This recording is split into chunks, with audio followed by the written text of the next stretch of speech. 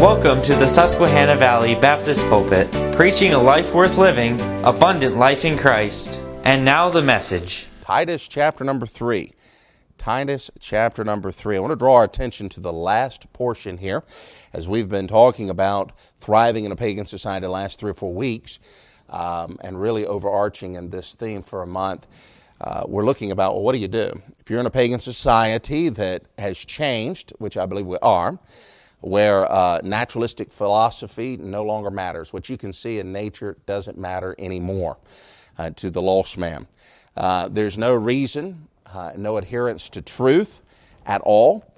There's no pursuit of any ethical system. It seems whatever comes can come. Whatever will may come. I mentioned Thursday night, and I'll mention just briefly the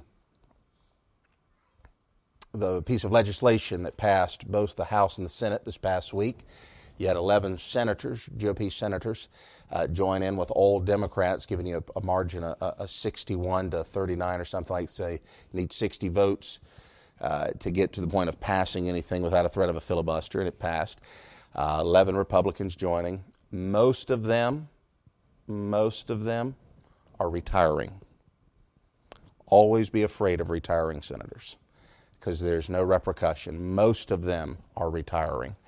And so there's not going to be any repercussion for them on that regard. And there's 28 GOP congressmen that joined in with all the Democrats in the House and passed legislation last week, be on the president's desk. He'll probably sign it on Christmas Day or something and make a speech out of it. But it was dealing with the fact of recognizing marriage. And really what it did is it redefined what marriage was, and put insignificant, anemic, to quote Senator Lee of Utah, the senior senator of Utah, put anemic coverage in there for anyone that, as he said, and well said, has held to the well-regarded civilizational viewpoint of marriage between a man and woman that has existed longer than any existing country. And so be that a Muslim, be that a Mormon or a Christian or whatever, anybody that holds to the viewpoint of man and woman, which is a biblical viewpoint, there's anemic protections in there. Inasmuch that some religious organizations can be sued if they were not to recognize the marriage of a man to a man and a woman to a woman. And there's even many other things within this thing, but I would note how that has changed the society. They're the same. And that's one of the marks of a pagan society. This week in the news, you had the female basketball player that was rescued. And I was watching a little bit of a clip that someone posted from the RT, it's Russian television news. And they're basically laughing at America because we traded a murderer, a butcherer, a man that was wanted around the world for the trafficking of guns. He's an angel of death in many regards, and we traded him, and we got out of it a female basketball player that, as they said, was there not because in service to her country, but because she had to feed her addiction. That's why she got arrested. And you consider things like that, it's even hard for other parts of the world to understand where our culture is heading. And once they understand it, maybe they can explain it to some of us. But part of that is our society is rapidly moving under the authority of the God of this world into a society that is absolute pagan. And that brings us to the point, what are we supposed to do as Christians? And we're looking here in Titus chapter 3, and we have 4 primary points. And then each of them has 7, if you will, stabilizing or expanding points underneath them. So, and we've dealt with each of these in a weekly basis. They'll soon be online. You can take a look at them. But for instance, one of them is found in verse number 1 and 2, and we're to recognize our position. We have a duty. We're to recognize what we are supposed to do as of citizens in the country. I think of Jeremiah. They asked of Jeremiah, said, we're going to be carried away into captivity. What are we supposed to do? It's a good question, isn't it? And Jeremiah said, seek the peace of the city. Seek the peace of the city. And though that was Jeremiah to the Israelites that would be going to Babylon, I would note that's still our responsibility. Seek the peace of the city. We're to be subject, you see there in verse number 1 and 2, subject to principalities and powers. We're to be obedient to magistrates, ready to every good work, not slanderous, not speaking evil of any man, not a brawler. This is one that stirs strife, be it by actions or be it by words. And he goes on, he says you're to be gentle. The idea of gentle, be mild. What is that? 1950 cartoon? That's what I know it as. A mild-mannered reporter. Do you remember? Anybody remember that phrase? You don't? Tell us, brother. It was Superman. A mild-mannered reporter named Clark Kent, you know. And there's a level of gentleness that we need to expose one to another and into the society in which we live. One of the reasons we can have gentleness is because we know a gentle God. One of the reasons we can have gentleness is because it is the fruit of the Spirit. One of the reasons we can have gentleness is because we know how it's all going to end. And that provides peace. I don't need anxiousness and worry and fret and anger and everything else. And then he brings that final point, verse number 7, showing meekness. And this is that patience coupled with humility to all men. And there's a lot that could be said there, but that's our position. That's our duty that we're to recognize. Then we spent a week dealing with remembering your prior state. And this would carry on from verses 3 and perhaps 4. Your prior state, we were sometimes foolish. Had it not been for the knowledge of the Almighty God and for our faith and acceptance in Him, friend, we'd be no different. We would be following the same patterns that others are following. And so it's important to you realize that what has sanctified you is not your own mind. What has sanctified you is not your own decisions. What has sanctified you is the power of the gospel of Jesus Christ. There was a time where we were foolish, disobedient, deceived. There's 7, you might want to call it vices, that described our lot before life. And we used even an opportunity to talk, if you were one that was living in a home where there were 2 Bible-believing parents, I almost don't want to call them Christian anymore, I want to call them Bible-believing. And at a young age, you became aware of the gospel of Jesus Christ. Their salvation had a sanctifying effect on you. Can you imagine what it would be had that not existed? A completely different story. Never forget your responsibility to remember your prior state. And then last week we wanted to recognize our peculiarity, the salvation that God provided. And then this is verses 5 and following, all the way down to verse number 7, where we're told to be made heirs according to the hope of His eternal life. We have a responsibility to realize our peculiarity, realize the salvation and the work that God has done in our life. And then there are 7 virtues that follow in on that particular refrain. And this morning, I want to look at the 4th one, and we're going to take thought right into verse number 8, the last half of verse number 8, and talk of this, responding to your purpose. What's your mission? What activity do I need to be engaged in? Notice, if you will, in verse 8, this is a faithful saying. I don't have all the references, but you'll find that phrase 5 times throughout the pastoral epistles. For instance, to Timothy, he said, this is a faithful saying, worthy of all acceptation, that Jesus Christ came into the world to save sinners, of whom I am chief. He's about to tell you this is something else you can hang your hat on. You can balance your heart with. This is something faithful. He says, these things. What are these things?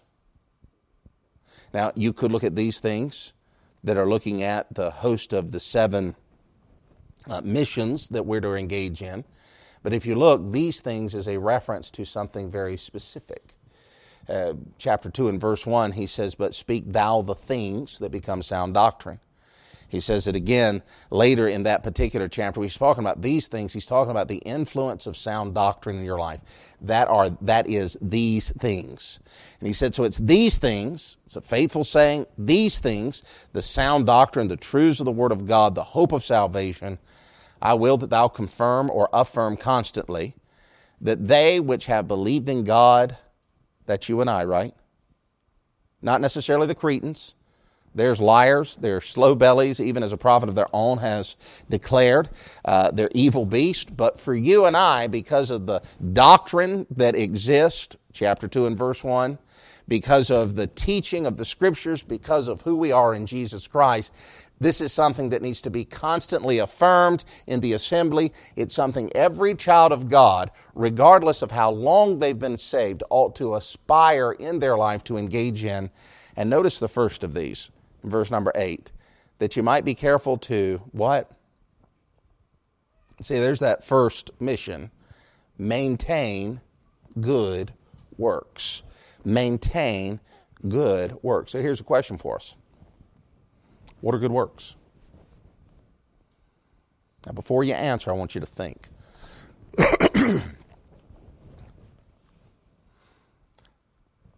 If we're going to answer the question of what good works are, and it's mentioned again down in verse number 14, almost to the same word, maintain good works. Who's going to define what a good work for a child of God is? Society will define it if you let them. I mean, really, society, if you were to ask society what a good work is, they would talk about something that benefits society in a whole. And that could be anything from, and these are not inherently wrong, I'm just telling you from society's point of view, it would be to make up a gap in some place that's fallen between in society. So, a lot of times there's litter on the road, so society could say, well, a good work for a church or a group of people would be if they cleaned up the roads. Now, amen. Anybody can clean up the roads, but is that what sound doctrine is for? I don't think so. You say, well, to take care of all the poor and needy people. Is that what God gave sound doctrine for? Now, I'm not saying that's not important, or a Christian should never even consider that. I'm rather saying, is that what he's talking about? Because he's not going to describe them fully, so that means you've got to go. He's making an implication. He's not giving you an announcement of every detail, so you're going to have to cross-reference with other places in the Scriptures to find out what these good works are. Or else, every man's going to decide what's right, and society will. Society says, well, a good work could be policing litter in the road. A good work might be helping the down and outers in life. And certainly there's a place to help folks. But is that what he's talking about? Is that what you need sound doctrine for? No, I don't think that's the main emphasis. So with that in mind, and there's a host of other ones that you can consider, what does he mean by maintaining good works? Note the next phrase, really sentence. These are good and profitable unto what? Okay, so this good work, it has to be something that is good as opposed to evil. And it has to be something that is profitable. And by essence of men, he's not just talking about that it's good for men over women. And he's not talking about when men that it's good for the distinction of other men in the church. So he's saying it's something good and profitable unto, and the emphasis of men is all men. Specifically, if godly men and women are to engage in them and they are profitable to men, that means really the distinction could be saved there to maintain good works. Believers are to maintain good works because of the profitability that it gives to unsaved individuals. Now, what is the most profitable thing that an unsaved individual will need? The gospel of Jesus Christ. That is the most profitable thing. That is not to say that there's absolutely no profit in feeding the hungry. That's not the case. There can be profit in that. That's not to say that there's no profit in having a testimony of a clean street. But is that most profitable in the sense of eternal life?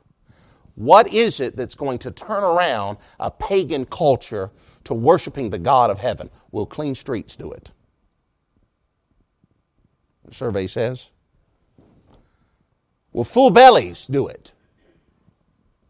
Will thick wallets do it? Now, what's going to do it? So when you think of this, let's answer our question, what are some good works by which Christians ought to engage? Keep in mind, I want to insert one other thing. Just as you're thinking, when I add another cog to your gear, there's no distinction here in verse number 8. Look at it. He said, that they which have believed in God. Who is that? Well, they're about to do something, so I have to qualify that, say they're living people. They that believed in God, though, beside being living, it's something that most every child of God, you might even go beyond that and say every living child of God can engage in. And I've got a list of about, 1, 2, 3, 4, 5, 6, 7, 8, 9, 10, 11, 12. But if I just give them to you, then I did all the work. So I thought I would share some time with you this morning.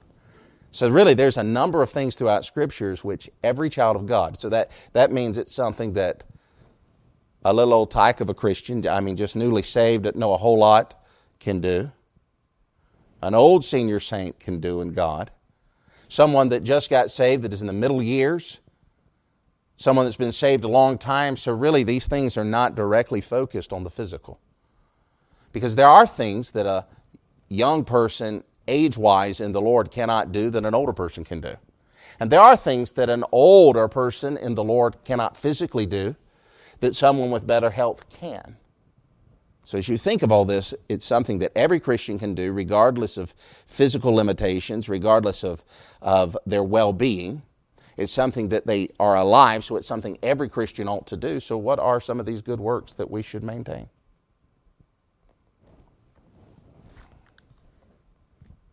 Yes, sir. I think prayer's an important one of them, actually. Yeah, okay. Yeah, I have that one down. But you gave a very general answer. I put down in my notes, prayer for the lost. I know how often that's just gone astray. I read an article the other day and it talked about, is it even right that Christians pray for the lost? Yes, I read the article. Because anytime somebody says, convince me I'm wrong. But why would you not? Unless you believe that God's already sorted out every decision man's going to make. No, we pray for the lost. There's biblical evidence in praying for the lost. And I think the prayer for the lost that we would pray isn't simply, God, pray that they'll get saved. That's almost Calvinistic tendency, pray that you'll make the choice for them. I think you pray for the lost, you could talk about specificity. Lord, change their circumstances of life. Lord, bring something in their life that they find the end of themselves. That might be something that just is, in one sense, a very difficult thing for them to go through. It might be something like a job loss. It might be something more traumatic. Lord, bring them to the point where they'll consider. Then you pray for the lost. By essence of praying for the lost, you're pray that somebody will go by them, near them, and give them a clear presentation of the gospel of Jesus Christ. There are people that I can pray for that I'll never meet. By the way, that is biblical as well. Colossians chapter 1, Paul lists, I love it. I was just reading it this morning again. He's praying for people he never met. He couldn't go to Colossae. He didn't plant the work. He encouraged the man that is likely the pastor there, Epaphras. But as far as that, he's praying for them. You know, prayer is a good work that every child of God can engage in. When you can't sleep at night, guess what you can do? Some would say prayer is a great remedy for insomnia. Now, it shouldn't be that way. We should always be given to prayer, but you'll understand my point. I pray for them. I'm commanded to pray without ceasing. That is a great work, and one which must be, what's our word here? Maintained. If you don't make intentional times of prayer, I'm afraid too often if we don't do that, then we won't really pray too much. I had a pastor once, it was my pastor, and he used to say this, that one of the reasons we have prayer service is so that we make sure that every child of God that comes to church prays at least once a week. Now that was offensive to me, but he lived in a generation that cared less about how you felt than what was actually said. The truth is, there's a good point there. Sometimes if we didn't make prayer a specific part of a worship service, people would be less inclined to engage in it. So prayer is certainly a work that is good and profitable to all men. What's another one? Yes, sir. I think witnessing is absolutely one of them. We touched on it just a little bit by prayer, but the opportunity of being able to give the gospel to someone is important. Let me say something there to that point. You know, as a young man, and I mean 7, 8 years old, I was going on door-to-door visitation. Almost my early memories is what I was doing. Dad would take me, I'd be 5, 6 years old. I remember I nearly got my hand broke. I got my fingers bit by a dog and all this kind of stuff.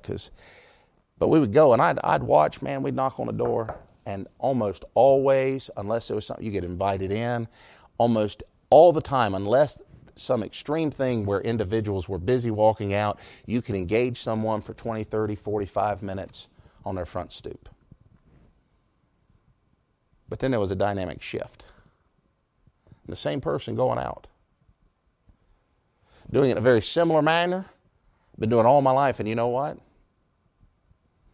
You don't even get people to come to the door now. They just have that little doorbell that says, hello, not interested. Can I leave a flyer? No. I think, here's what I'm driving at. One of the most important, effective things in witnessing is a relationship. And that's especially true in our society that has very little respect for virtuous things of Scriptures. It doesn't mean anything anymore. To be a preacher, to be a person that cares about the things of God, it means so very little to a growing segment of our society. But there are some things that mean a lot to them. And that opportunity to be able, maybe God's given you to rub shoulders with someone. They're able to watch your life, to engage upon them, to speak to them at every opportunity. That is a very viable means. I'll put a plug in here for our core. It's one of the things I like about it. We'll knock so many doors and they're not home, not interested, and we'll get a handful of folks and they want somebody to come down and sit down, and we've had the opportunity to go back and talk to them 10, 15, 20 minutes. What are you doing? You're building a relationship. Follow up and invite them to services not unlike cantata. I find it to be a very good and wholesome thing. Far better than cold calling and them even failing to open the door. It's superior. But in any case, yes, witnessing is a good work, and the Scripture says it must needs be maintained. What's another one? Yes, ma'am. You need a microphone. Yeah. I think of the psalmist in the 119th Psalm. I think of 1 Peter chapter 2. Desiring the sincere milk of the word that you may... I would even say beyond reading the Bible,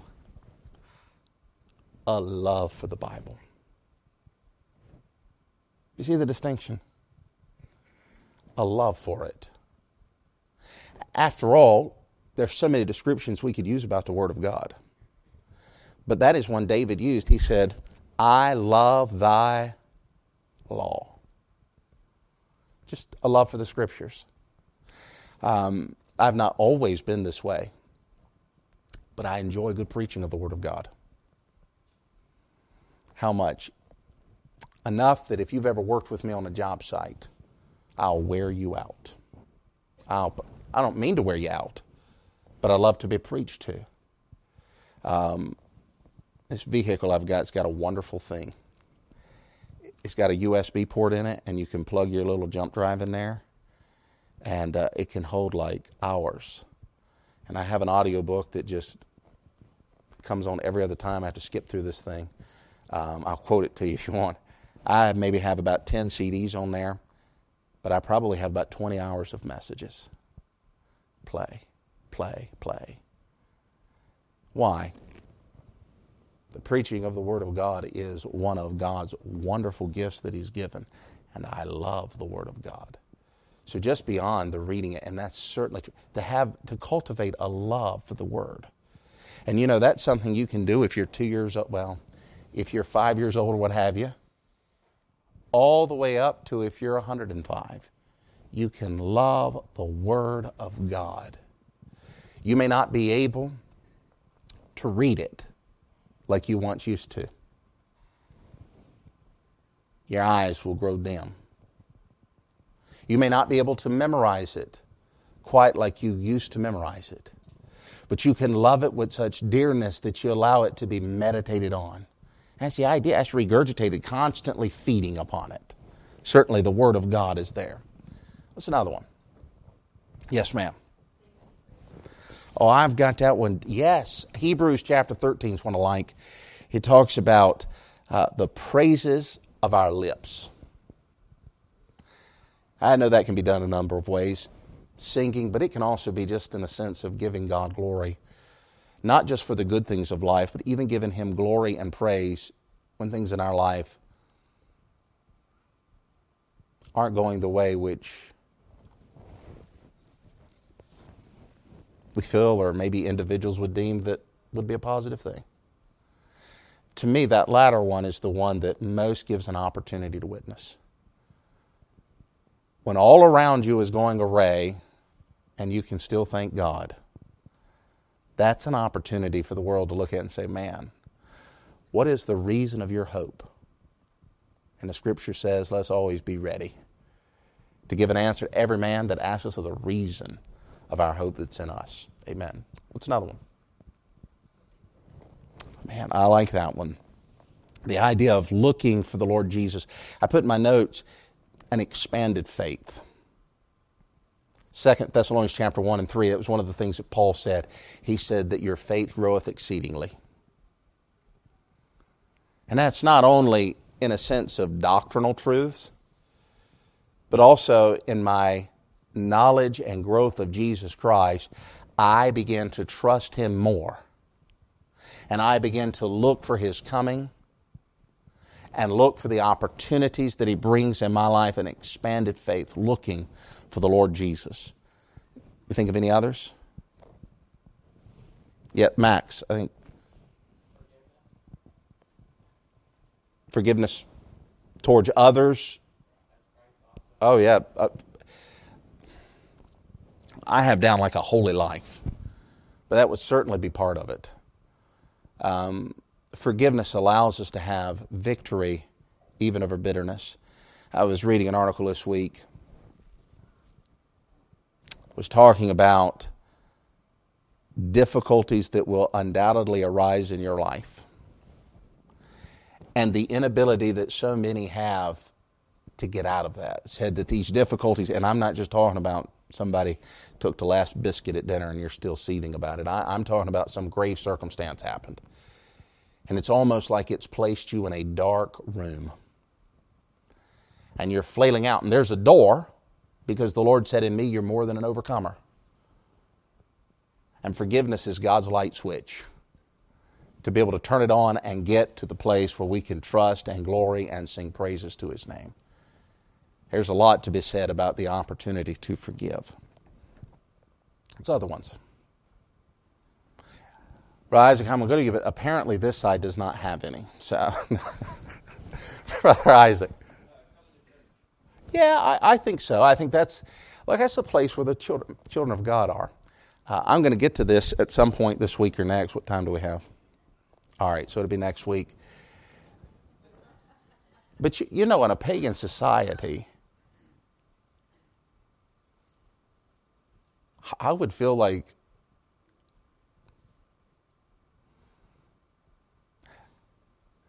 not a building,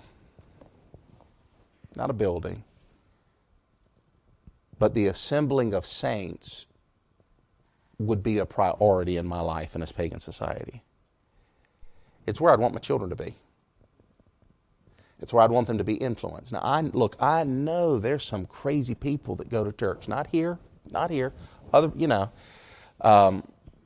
They're peculiar in a different way. But the reality is, I want my children to be influenced. I want it to be normal for them to see other people loving God. So yes. Let me give you another one. Oh, yes, brother, help me out. Yeah.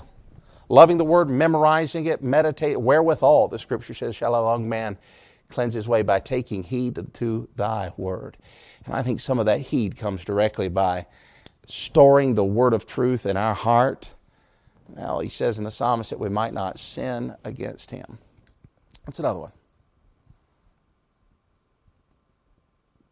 Yes, ma'am. Yeah, I think particularly when I think of compassion, the world has a difficulty understanding really what compassion is. In one sense, they're in great need of it, but on the other sense, it's so rarely given. I think often the world looks at compassion as it relates to, or love, as it relates to what they can derive from something. So in their minds, they love their wife because of what she does for them. They love the wife loves her husband because of what he does. Do you see what I'm saying? And so then it becomes something you fall in and out of. But compassion really is a transcending divine type love. It starts rooted in the truths of God. That's why Jude talks about in some having compassion.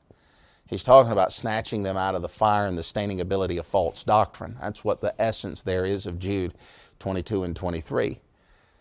So then that compassion is rooted in who God is.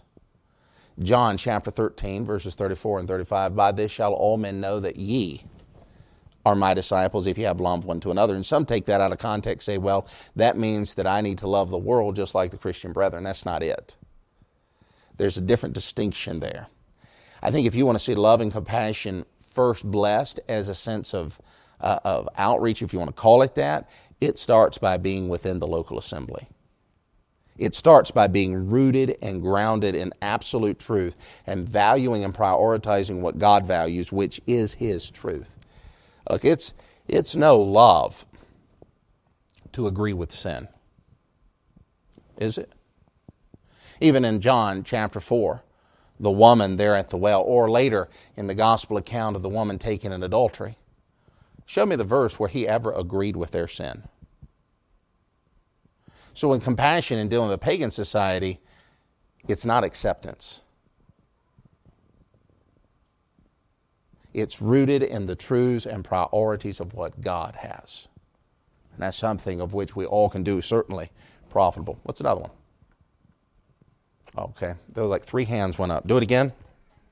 All right. Brother Cavalis, and then Brother Cooper. Yes, sir.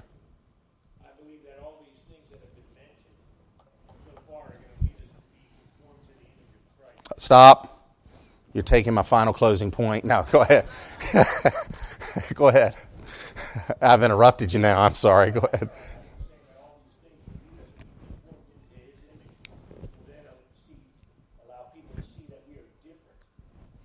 Oh, absolutely. Absolutely. Brother Philip.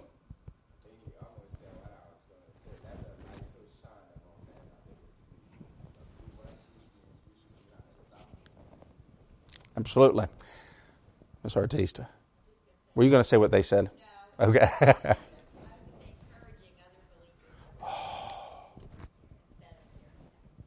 You know, all these things are byproducts of a godly life. Let me just read my list. I won't comment on all of them. Some of them have already been spoken or so close. But I've got leading folks to Christ, 1 Corinthians chapter 16, verse 15. Praises, Hebrews chapter 13 and verse 15. Now, I put this one in here. Nobody mentioned it. Giving. 1 Corinthians chapter 16, now on the first day of the week, let every one of you lay in store. That's the idea of bringing into the storehouse. You find again in Romans chapter 15, verse 26 and 28, giving. You know, to me, there's nothing that has to strike with society more. I was talking to a dear missionary brother once, and we were talking about retirement. And he'd been on the field a number of years. And so he met with a financial advisor. Financial advisor looked at his income and his outflow and said, man, he said, you're missing 15% of your income. Well, is there a way you can not give to like charitable organizations? You give too much. That's an interesting thing. Now, that was a private conversation had there. But the reality is that not the opposite of how the world lives and acts and behaves?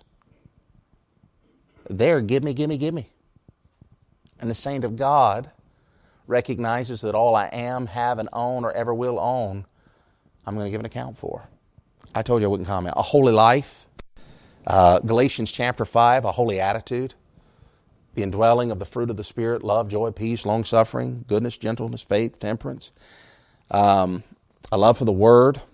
Oh, here's one, a growth in doctrinal understanding. That's a good word, isn't it? I don't want to know the same thing today and the same thing in 10 years, meaning no growth. I don't want to change what I know about the Word of God, but I'm saying I don't want to have been saved and come to church and hold a Bible for 10 years and had no forward advance.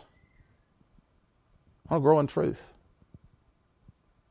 I want to grow in doctrinal understanding. In 1 John, he talks about ye young men, ye fathers, ye children. Well, what moves you up? How do you mature? I'm understanding the Word of God. I remember as a fella, where I didn't know all the kings of Israel. And by the way, I don't have them all memorized in order. If you're wondering today, I don't have them all memorized in order. I don't have all the presidents memorized either of the United States. But I can remember when I didn't know where all the books of the Bible were. Or when I couldn't give you a guesstimate of how many chapters were in each book. I couldn't tell you how many words are in each book, but I probably could tell you how many chapters. In fact, when I was in Bible college, that was one of the tests, one of the questions on the test. We had to look at the New Testament, particularly the pastoral epistles and the Pauline epistles, and we had to be able to tell you how many chapters were in each epistle. And so some of that stuck with me. There's a time I didn't know that. There's a time I couldn't have told you where Jerusalem was from Galilee and where Galilee was from Rome and didn't know. There's some times that I couldn't tell you anything about the rapture or the tribulation. What happened? Study and growth. And that happens to me, it has to happen to me regularly. And so that's an important work. I can engage in that, even when it's snowing outside. A love for others, an expanded faith. All of these, in part and parcel, bring to the point of they show to the world something which the world doesn't know. That's why it's important to maintain, and that's why it's good and profitable to men. Let me close by going back to the passage we invoked just a moment ago, Colossians chapter 1. Paul is speaking to the Colossaes, and they're going through a mess too. They're in a cultural type conflict. They're under persecution. They're constantly being jeered.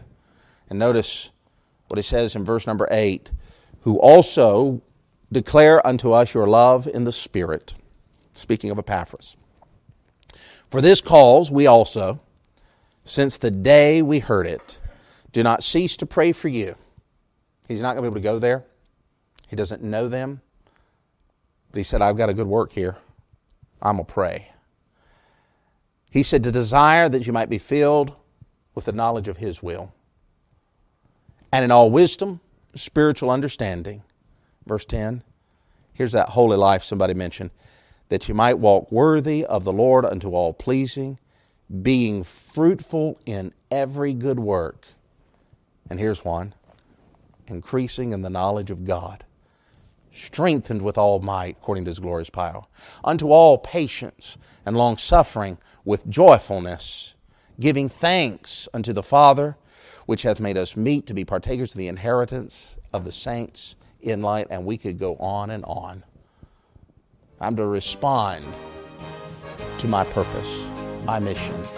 Maintain good works.